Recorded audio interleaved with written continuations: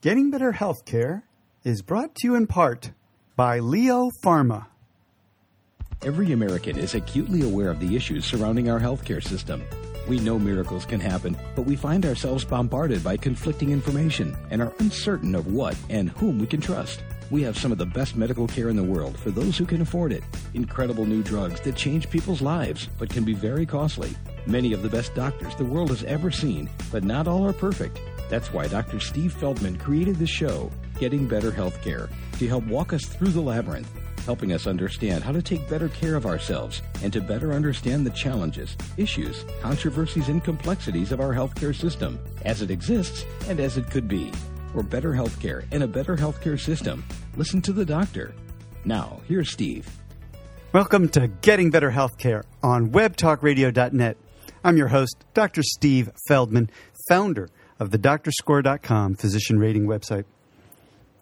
Last week, we talked with Dr. Scott Kirby, the medical director of the North Carolina Medical Board, on some basics about what medical boards do, how they contribute to the quality of care, how they're careful about addressing patients' complaints about physicians.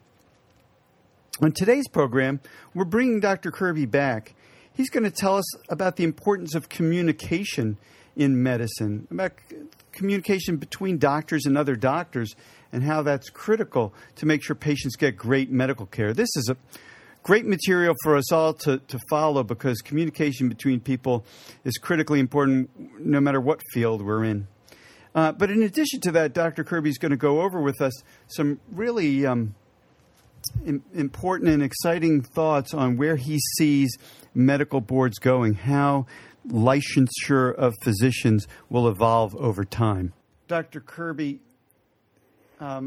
you've alluded to the issue of communication a number of times about physician-patient relationships, and you had a recent article in the North Carolina Medical Board's publications about communication. Why did you write about communication? What are some of the problems and what are some of the solutions? You know, it's sad that we live in the age of communication age, and yet there seems to be a deterioration in the ability of individuals to communicate effectively with each other. The number of complaints that we receive every year that can be attributed to poor or defective communication either between a physician and his patient or among physicians who are managing a patient is increasing much more than you would think it should with all the available devices that people can use to communicate with each other. Certainly some complaints have more than one component. There is a quality of care issue, there's competency issues, but at the foundation of many of these, it is defective communication.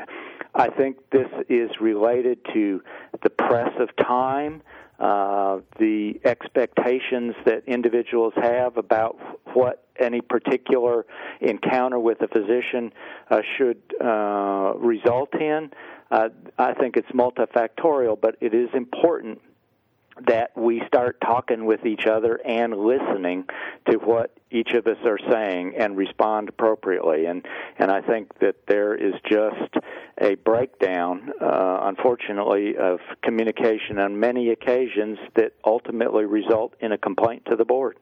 Are you able to share any of the specifics of the kinds of problems that are brought to the board? Well, you know, my recent article was related to communication amongst physicians caring for a patient. Certainly, communication problems related to physicians talking with their patients is clearly a problem, but that's been written about to the point that I felt like I didn't have a great deal to offer for what is already available, including on the board's website about patient-physician relationships and communication. So I wanted to address something a little bit different that has also a significant potential for causing harm, and that is when physicians don't who are caring for a patient don't talk to each other. And we have found that because there is a growing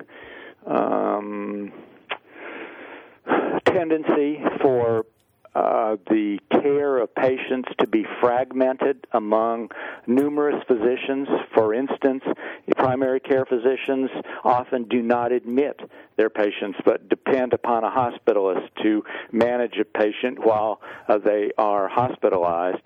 And the communication breakdown that may occur either at the time of admission, so that the admitting physician, the hospitalist, is not entirely aware of what all the circumstances and the problems are, or even more often, a breakdown when the patient is discharged and there is lack of communication between the hospitalist and the patient's primary care physician who's going to be responsible for follow-up care. And we have seen instances where that lack of communication has resulted in problems and other issues that are not appropriately addressed after discharge. I mean, as we all know, insurance companies want people out of the hospital as expeditiously and quickly as possible. This results in problems that were identified during the hospitalization not being completely resolved prior to discharge, and the anticipation that they'll be taken care of once the patient's back to their primary care physician. But if there's not communication between those two individuals about those problems, then these problems are not resolved and can create further patient harm. I guess it was much easier when it was just Marcus Welby and there weren't all these specialists. Do you think the electronic medical record is going to help solve this problem, or is the reliance on that just going to make it harder to loss of the personal communication? You know, I'm concerned about that because I review large numbers of electronic medical records, and I have to say that in many of them, not all of them, but many of them, I simply cannot get a feel for the patient's status. It's just very difficult to really get a feel for what's going on. There's so much verbiage and so much redundancy. It is so easy to cut and paste and use templates and have other information that pre-populates all the little data points on these electronic medical records, that the actual patient gets lost in all the extraneous information. You know, when we used to have handwritten records, it was, I would say that the record was uninterpretable, but at least intelligible if you could read it. Now, the records, because they're typed or electronic, are certainly interpretable, but they're not intelligible in many instances, and you just cannot figure out what's going on. It's so funny you said that. I've always wanted to do a study based on something like the NSA, the National Security Agency's ability to find signal in noise. You know, because like you, I remember 20 years ago when the note might have been just two words. You know, increased some medicine. You know, and you would know that the doctor increased the medicine because the patient hadn't been doing well. But now the notes. The weight, it'd be interesting to look at the weight of the charts over time. And so because I can remember going to a chart, pulling it off the door, looking at the last note, right, and going, what was this patient here for? I can't figure it out. Because I have gotten medical records from hospitals to review when the patient was in the hospital for less than a week, 3 to 5 days, and we will get over 500 pages of medical records for a 3-day hospitalization. That may sound completely unbelievable, but it is absolutely true. Yeah, that sounds like it might not have been that complicated, a 3-day visit. Well, right. So you have any advice for physicians on how they should be communicating better? You know, I think it's easy for me to advise physicians that they need to take the time to carefully hand off patients, whether it's at the time that the on-call physician is going to be covered over the weekend or a patient is going to be discharged back to their primary care physician. Time is money, and time is difficult to come by in the current climate of medical care, where everybody is overworked and has too many responsibilities, including completing all these electronic medical record forms and insurance requests and a variety of other things. But I think that the critical areas have to be identified, which is providing information amongst the providers that are caring for the patient, and some of these other less important areas are going to have to be relegated to other times. As we close the show, I'm wondering how you think medical boards may evolve or change over time. Well, you know, there's one aspect that is quite controversial that is on the horizon that the board is going to deal with over the next several years. As I outlined, acquiring a initial license in a state is a very rigorous and complicated and complex process. You have to prove your competency carefully before you're awarded your initial license. But the truth of the matter is, once you have a license, maintenance of competency during the time of your practice over the years is not quite so rigorously investigated. And we in North Carolina do require periodic evaluation of your continuing medical education, and we do have specific requirements in that regard. But there is not a careful reassessment from year to year on license renewal about how closely you're maintaining your competence. And on the horizon is a process and a proposal that maintenance of licensure, to maintain your license, is going to be as carefully evaluated as now it is for board recertification. And so they're going to bring the level up of license renewal close or similar to that is required for maintenance of board certification, which does require periodic testing and additional very careful assessment of your CME activities. From your perspective, do we need it? I mean, you're looking at the kinds of complaints we're having now. Do you get the sense that it's a paper exercise, that there's really going to be a lot of work for very little benefit?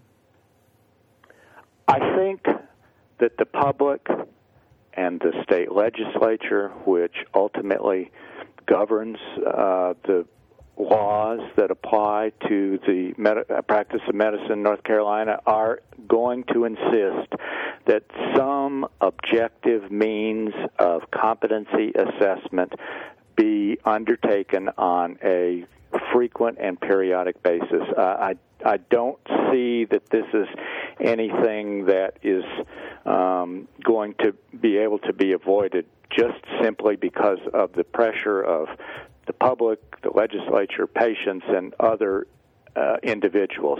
Whether there is clear evidence that this has benefit, I don't think that is currently available. And it's not pertinent either. But one of the reasons is that nobody is doing it. Yeah. And it's hard to prove the benefit or the value of an activity that's not currently being done. And I think this is going to require, and some states are going to pick up this program sooner than others. And I think that we will have to look very hard at those states that have chosen to go this route to see if it does have some effect. Very good. Any final suggestions for our listeners? No, I think I would talk to your physician and follow guidelines that are available about what to ask your doctor when you come for a visit. I mean, these are available on multiple sites, from the federal NIH site to other places where you can get things that you should talk with your doctor about when you go for a visit. And I would encourage patients to seek out these guidelines and use them when they're talking with their doc. Thank you so much for being on the program today. Yes, sir. Well, it sounds like physicians like me are going to have to get used to the idea of some changes in how we're going to be licensed. It's a matter of some trepidation and excitement for me. Well, I want to conclude this program about the state medical boards, as I did last time, with a reminder that the web is not the place for serious issues related to your doctor. If you're having a problem, contact your state medical board. That's in large part what they're there for. They want to assure that doctors are providing great medical care, that they're meeting the quality of standards that go along with getting a license for the practice of medicine. Well, that's our program for today. I hope you've enjoyed it and will join us again next week. Our program has been brought to you in part today by Leo Pharma. Our theme music is by the incomparable Michael Zioli. Until next time, I wish you the very best of health. Thanks for listening to the show today. Remember to go to DrScore.com to get and give feedback about your doctor and to read others' recommendations about doctors in your area. It's a way to choose your path to healthcare empowerment. That's DrScore.com. DrScore.com. And we'll see you next week right here on Getting Better Healthcare.